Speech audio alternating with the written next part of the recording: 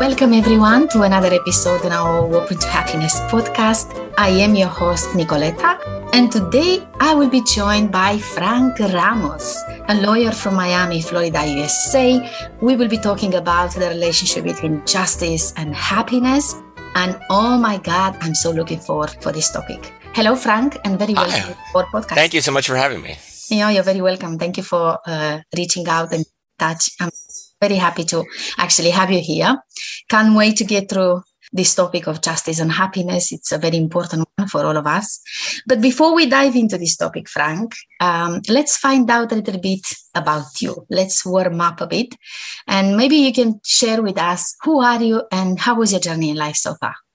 Of course. Thanks for asking. I am a lawyer in Miami. I've been practicing for almost a quarter of a century and been at this firm for most of my career. I do a mix of commercial employment and product litigation. In my spare time, I do a lot of mentoring to young lawyers and law students and other professionals. I have my own website called MiamiMentor.com, where I have my books there for free, videos, other materials. I think a lot of young individuals, professionals don't have mentors or people to help guide them through their careers. And so I try to do that through the website. I try to do it through coffee chats. I have a coffee shop across the street that I go meet people at, or I do that through phone calls and other means, just trying to give young lawyers and other professionals opportunity and some guidance on how to best approach their lives and their careers. Wow, that sounds fantastic. How did you end up doing this profession?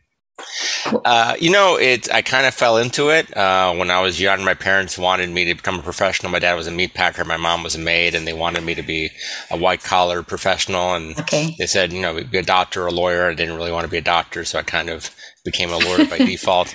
But I've enjoyed it. It's, despite not being something that I've really thought about much, I've really come to enjoy and embrace the profession, and it provides a lot of opportunities, talk about justice and happiness. There are a lot of opportunities to help a lot of individuals along the way, both in terms of helping them develop themselves professionally, but also helping folks who may not have access to the courts or have certain issues that they don't know how to resolve or address. Right now we're in the middle of this war in the Ukraine. A lot of those individuals are fleeing their country, and I've seen a lot of lawyers, a lot of whom don't even do immigration law, reaching out and trying to help them with their immigration status, help them get an opportunity to find a place to stay and deal with whatever immigration issues and laws that they may have. So again, law provides an opportunity for all of us to give back and to pay it forward.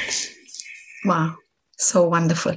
So now we can say that probably you're passionate about justice because it's been your profession for 25 years. And it looks like you're mentoring others. So there's a sense of purpose in there for you. It's aligned to what you want to do with your life. It's not just a job. It's not just an occupation, is it? It isn't. Much more than that. Yeah. Yeah, it's a great point. My website, the first page that pops up says, "My purpose is your purpose." And I believe that, as you said, each of us has a purpose, a greater calling. And if I can help others achieve theirs, then I feel like I've done a lot with my life. Wonderful. I love that. So, Frank, tell us a little bit about your understanding of justice. What is justice in your mind? I think justice, and it depends on the setting, but I think justice is making sure there's a certain fairness about how things come out. People always talk about how life isn't fair, but we like to think that the legal system makes sure that it is fair, that people get a fair shake, that people get due process, that individuals receive the attention, the care, and the attention that they need in whatever circumstances they find themselves in. And our legal system has served us well over the last several hundred years. It has its failings, it has its shortcomings, but there are a lot of people that are dedicated to always improving it and making sure that it serves the least among us. And I think being a lawyer, there are a lot of people who pursue careers in public interest, or individuals who pursue careers in pro bono and helping others.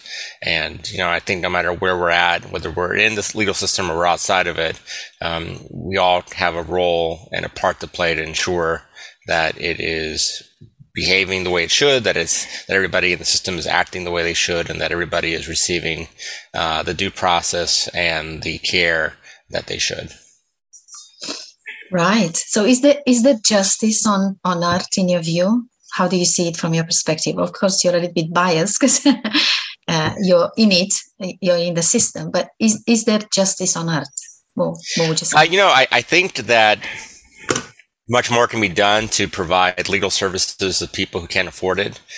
Traditionally, historically, those with the greatest means have had the greatest access to courts. And they're the ones who can afford the best lawyers, who can represent them in the most creative and imaginative ways and secure the results that they want.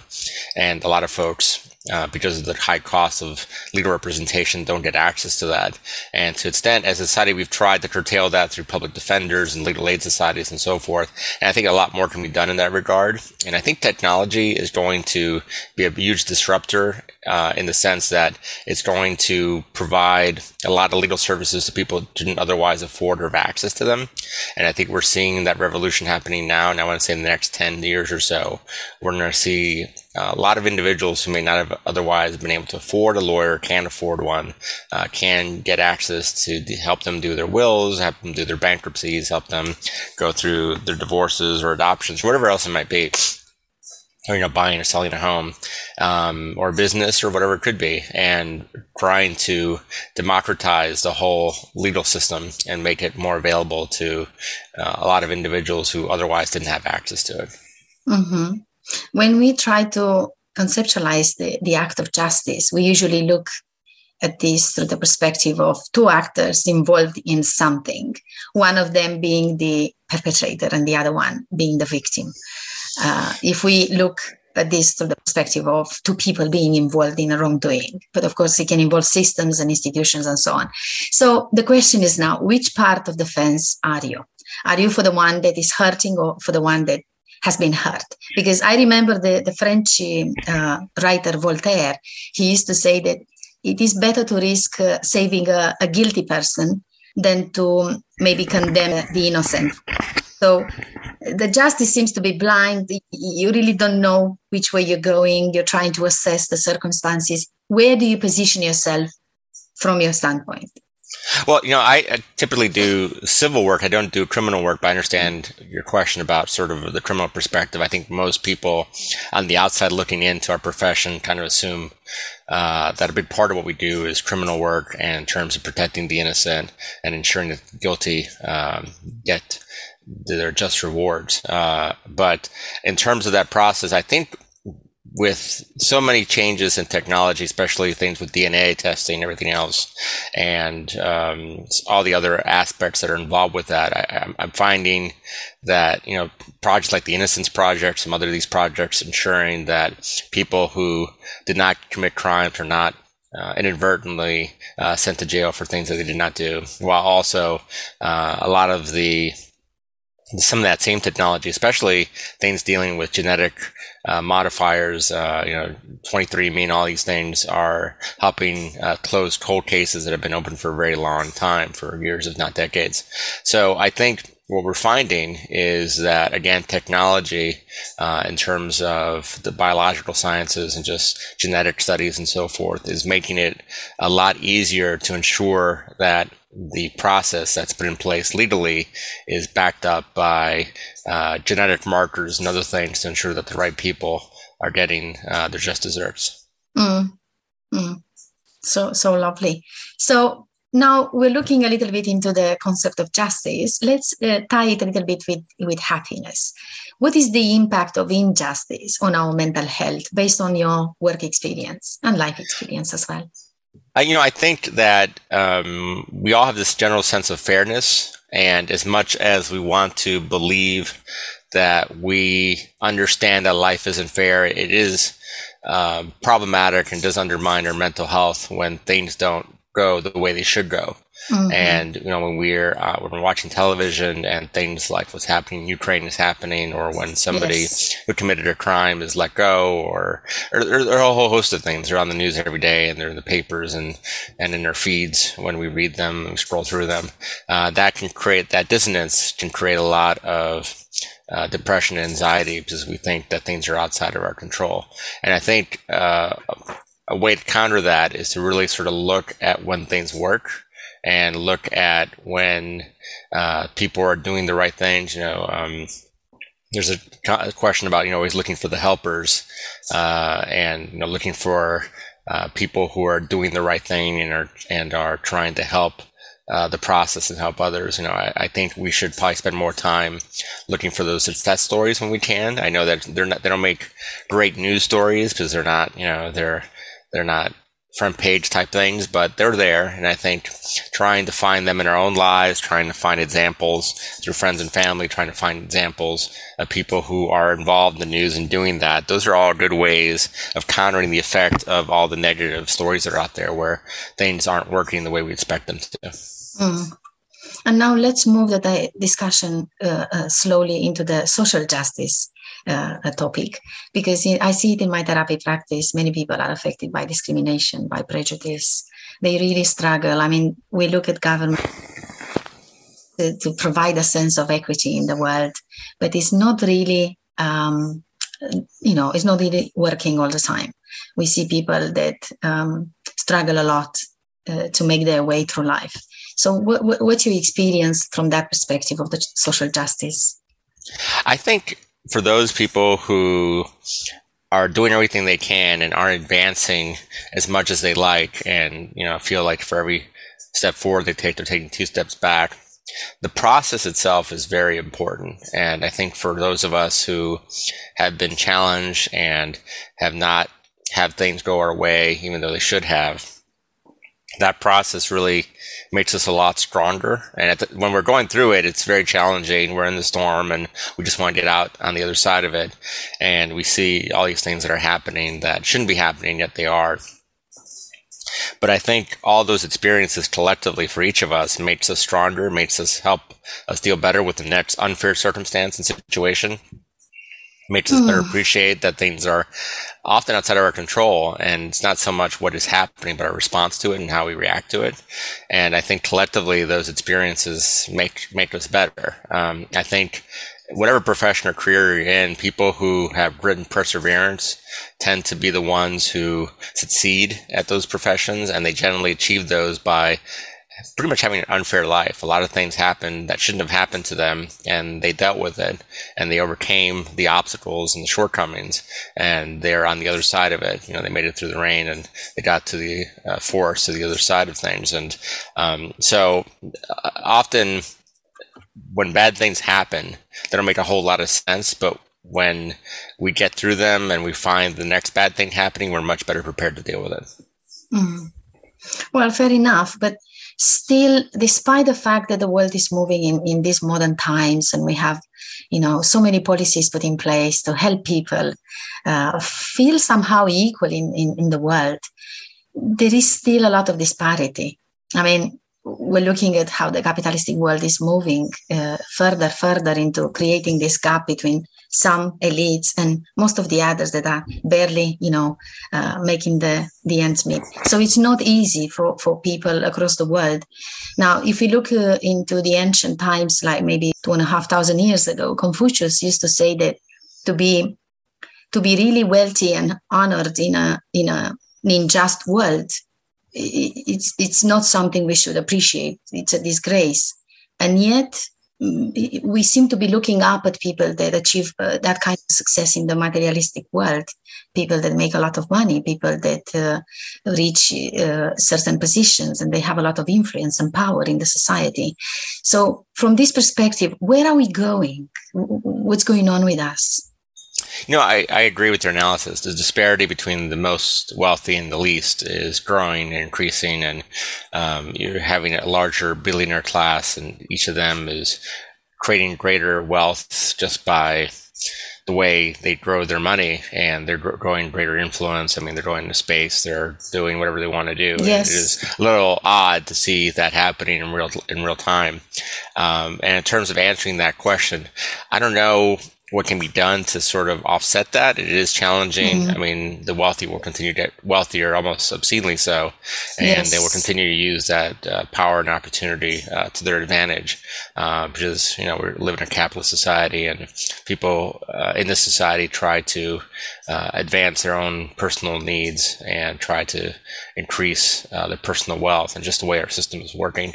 And if there aren't really any bumpers or any challenges along the way, will continue going, and these differences will continue to grow. And I think, to the extent we can provide more access and more ability to other individuals, maybe either through micro loans to help them with their own business ventures, more educational opportunities, and trying to ensure that our public school systems are living up to their obligation to the youngest and least prepared of us.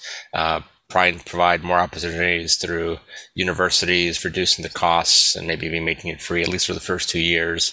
I think education is important. I think teaching people more about how things work, how do they really work versus how we think they work, and giving them the opportunity to pursue their own goals, and ensuring that individuals who may not have otherwise have access to capital or have access to processes or to banks or to accountants or to lawyers somehow make that easier and facilitate that. I think that'd be a huge step in that process. Right. So now, obviously, to take responsibility ourselves, it's all about us. We are expecting the governments and all of the other institutions, the social world, to respond to us and do something to prevent any kind of mental illness, mental deterioration. But we as individuals, we also have this ability to respond to life. So it's not really in the hands of others. Inequality, it's a reality. Injustice is a reality. But then how can we as individuals step in and maybe take charge of our lives to make sure that we create a little bit of space for happiness, despite all the turmoil and all the nonsense that is going on in the world? And that's a great question. I think what we have to do first is determine what our purpose is. And I think our purpose is where our passions and our dreams and our talents intersect. If you were to create a Venn diagram and sort of on a piece of paper write out what your talents were, and we all have a set of talents, some more than others, but we all have a group of talents. We all have a set of passions, what gets us up in the morning, keeps us up at night. And we all have dreams about what we want to accomplish. If you were to write those out and see where the three of those intersect in a Venn diagram, that's generally where your purpose is. And so the question is then, once you define where you're supposed to be, what you're supposed to do, how you're supposed to affect your life and the lives of others for the better, then you create a plan. You come up with a strategic plan for yourself to get from A to B. And you decide, well, what do I need to do? What resources do I need? What education do I need? What training, education, experience do I need? And I think the process itself, trying to get there, is very enlightening. It's very helpful. It really kind of helps dissipate anxiety and depression, because you feel like you are walking and marching towards something bigger than yourself. And so it's not. I think that's probably the most effective thing to do, is defining what your purpose is, coming up with a plan and how to achieve it, and then every day having the discipline to pursue it. Okay, so it's about self-discovery. It's about finding that real sense of identity, and following up any kind of dreams and aspirations that you have for yourself. Absolutely. But is that sufficient to help you go through the days, especially through those days when it's raining outside, you have a little conflict in your family, you maybe lost your job, or you maybe get diagnosed with a terrible illness, or you lose someone dear to you, like a family member, and so on. The fact that you're focused on this dream that is being created in our modern society, just fulfill your passion, achieve this, create a career, become this and that. That's all about the outside world. It's about your social persona, the roles that you have in the world. But what about you? How is that sitting with you inside when you're going to this tour yourself? I think we go through difficult periods in life. We have difficult seasons to help other people through theirs. And I think ultimately, when we experience a crisis, we lose a family member, we have cancer, we lose a job, we get divorced, whatever it is, ultimately, most of us will be able to get through it. Some of us can, unfortunately, but I think most of us can. And I think what we need to hold on to is that the lessons we learn aren't so much for us, but it is for the next person who comes after us. And so, I suffered chronic depression for years. I was suicidal for years, and I'm on the other side of that. And I think I went through that at that time, as difficult as it was, to help people who are going through it now. Because I did a lot of calls and a lot of messages and text messages from people who are in the thick of it, who really just want to check out of life. And I can tell them, I got through it, you can get through it. And I saw and heard and did what you did, and I'm still here, and I'm actually helping other people, and you're going to get through it. And at some point, you're going to pay it forward and help others. I think the problem with so many of us is that we are always so focused on ourselves. And we're always focused on how things affect us, even though I understand totally, obviously, if you're going through a disease, it's affecting you personally. Yes. But there's a way, but we choose how to react to every situation. And we all know people who are in dire straits. We all know people who have terminal cancer and are in a great mood and are very positive, and ultimately they may succumb to the disease, but they are true warriors. And there are people who have very minor inconveniences, and they seem like the whole world is collapsing on top of them. And so I cannot change for anybody the circumstances they find themselves in, because often the circumstances are outside and beyond our control. All we can do is how we react to them. That is our only change we can do. Our attitude, our feelings, the way we express ourselves in response to a situation, no matter how dire or serious it is. And so the best advice I have for everybody is that there's a lesson to be learned for whatever you're going through and whatever is happening. And often that lesson is to endure, is to get over it, to proceed with it, and then learn from it, and then share that knowledge and wisdom with others, because others will be going through the same experience. No matter how isolating you feel, no matter what situation you find yourselves in, there are hundreds, if not thousands, or tens of thousands of people who have or will be going through the same situation. They have no idea how to go through it, and you have. And so looking beyond yourself and helping others, and knowing that whatever you're going through, you're going to get through it, you're going to survive, you're going to be better. And at some point, your family, a friend, maybe a total stranger is going to come and approach you and is going to ask you how you did it, and you're going to show them, and they're going to be better off for that. Mm-hmm. Thank you so much for this. Very empowering, Frank. You speak like a Buddhist. For a moment, I forgotten I speak to a lawyer. And I think I can, I can agree that this has been the case in my life too, because I've been through some hardship as well. And I found at the end that the reason for experiencing this was to really learn that lesson. There was a teaching there that I had to carry with me in life and use it in my path for the next stages, for the next seasons in my life. And it brings a lot of value to our lives. It's hard when it's happening. It's difficult to go through those stages. I mean, I don't want to be intrusive, but can I ask you a personal question? Because you mentioned about your depression. Yeah. So how did you manage to overcome your depression, and especially the suicidal thinking? Yeah, I went through everything. It was very challenging, and I went through a lot of counseling, a lot of psychiatrists and psychologists, a lot of medications, and none of that worked. And I hit rock bottom, and I realized if I didn't get out of it, I was just not going to be here much longer. And my experience is a little bit different than most. I mean, I strongly recommend that you seek help. Medications can and do work. You need to have a support system in place. Mine was a little unique. Nothing else seemed to work. And I basically hit rock bottom, and I realized I had to make a change. And that was, I think, between 2012 through 2014, I was in a really bad shape in my life.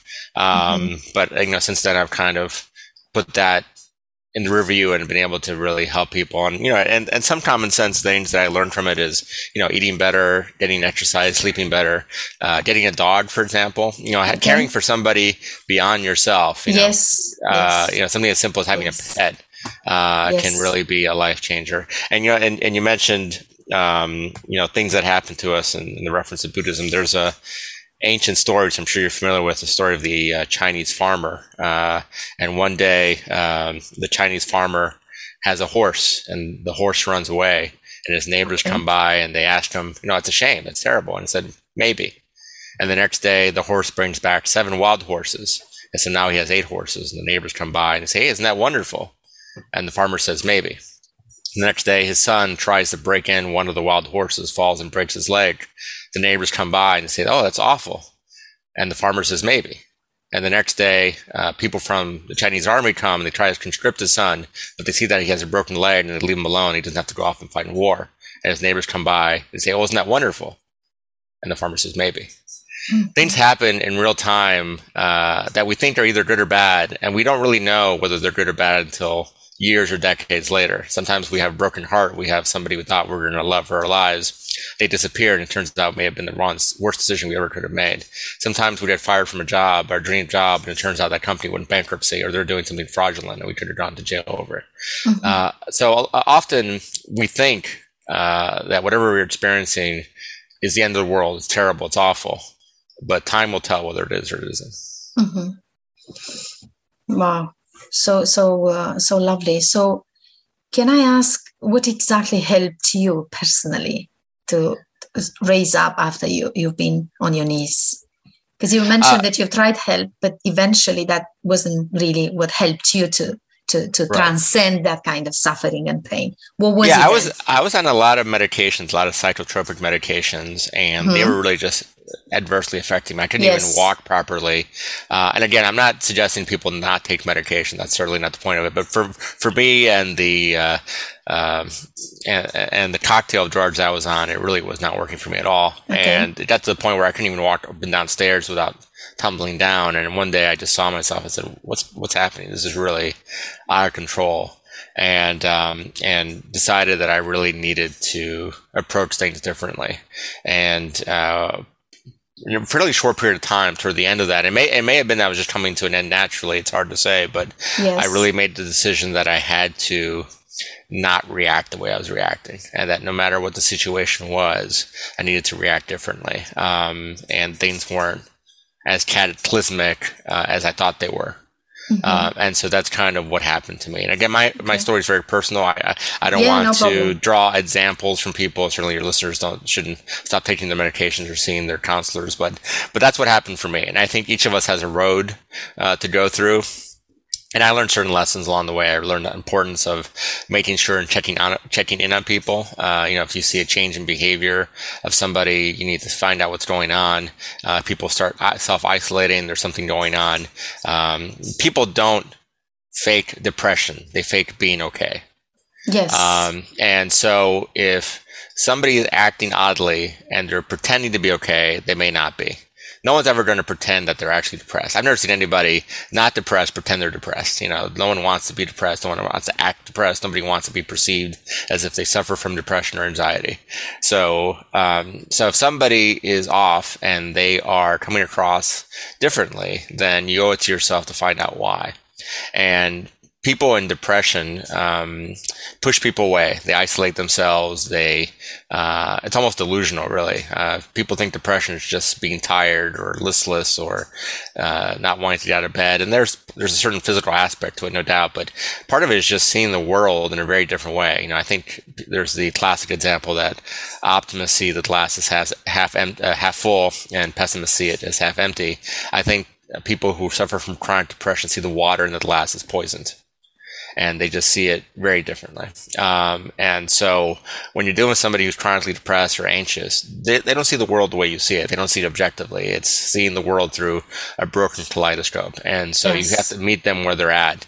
And you have to be consistent and caring and empathetic and understand that the stuff you say that makes sense in a common sense world does not make sense to them.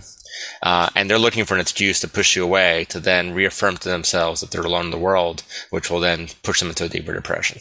So I think the best advice for people who are trying to live with somebody with depression, don't let them push you away. And if you are suffering from depression, seek help. Thank you so much for sharing this story. And I will reiterate again that people shouldn't take this conversation that we're having as professional advice. They should really get in touch with a counselor or therapist or psychiatrist or psychologist, whoever they see, to support them in their decision to go on medication or go off medication, because there are some implications there.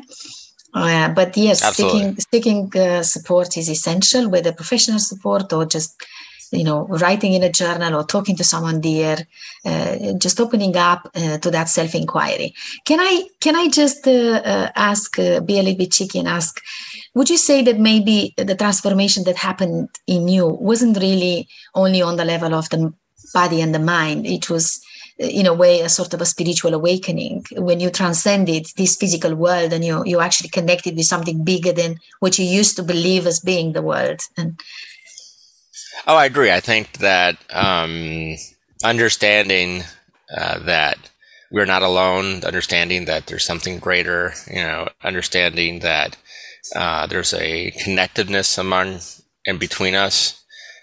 Ultimately, depression is very insular. Depression is very much about looking at the world through your limited viewpoint in the most dark and depressing way possible. And I think if you can move beyond that to understand there's something more about us and who we are and what we do, and that we have a greater purpose that transcends just even this earth and goes beyond that, I think is very important for the metamorphosis that's required to move beyond the depression and go back into a better and more healthy way of looking at the world and life and friends and family and all that. Fantastic. And now, as we are approaching the end of the podcast, let's quickly find out, what is happiness to you these days?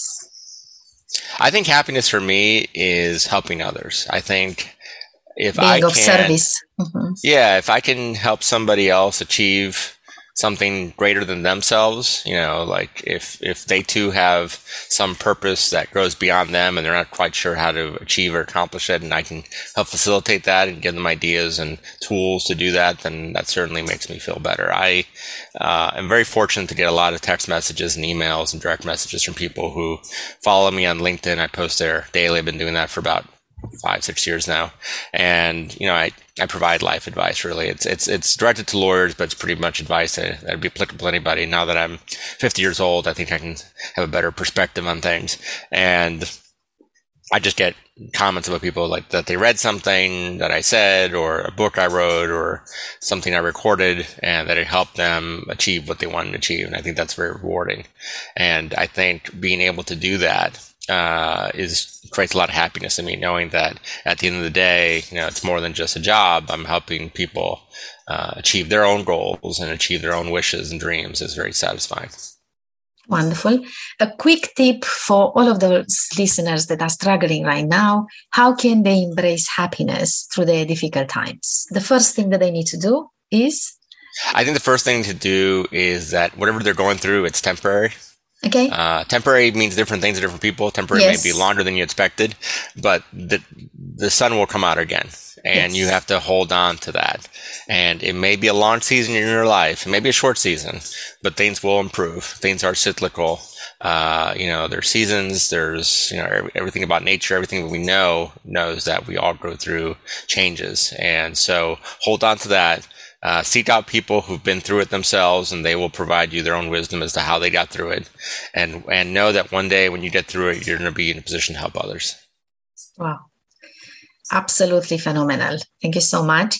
So now the final word, if you can maybe allow the listeners to find out from you, from all your life and professional experience, is there any particular recipe for happiness in our modern, very, very changing world? They'll get tied into the material stuff. I think we have a very society that we want instant gratification through social media and through all the stuff we own.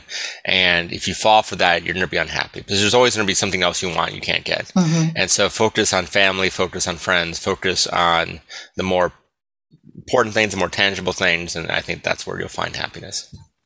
Fantastic. Thank you so much, Frank. It's been such a lovely conversation. I really appreciated it. A big thanks to all of you listening and watching, and many, many thanks to you, Frank, for joining me here today. Thanks for having me. Thanks so much. You're very welcome. That's it for now. Until next time, we are wishing you all good health and happiness.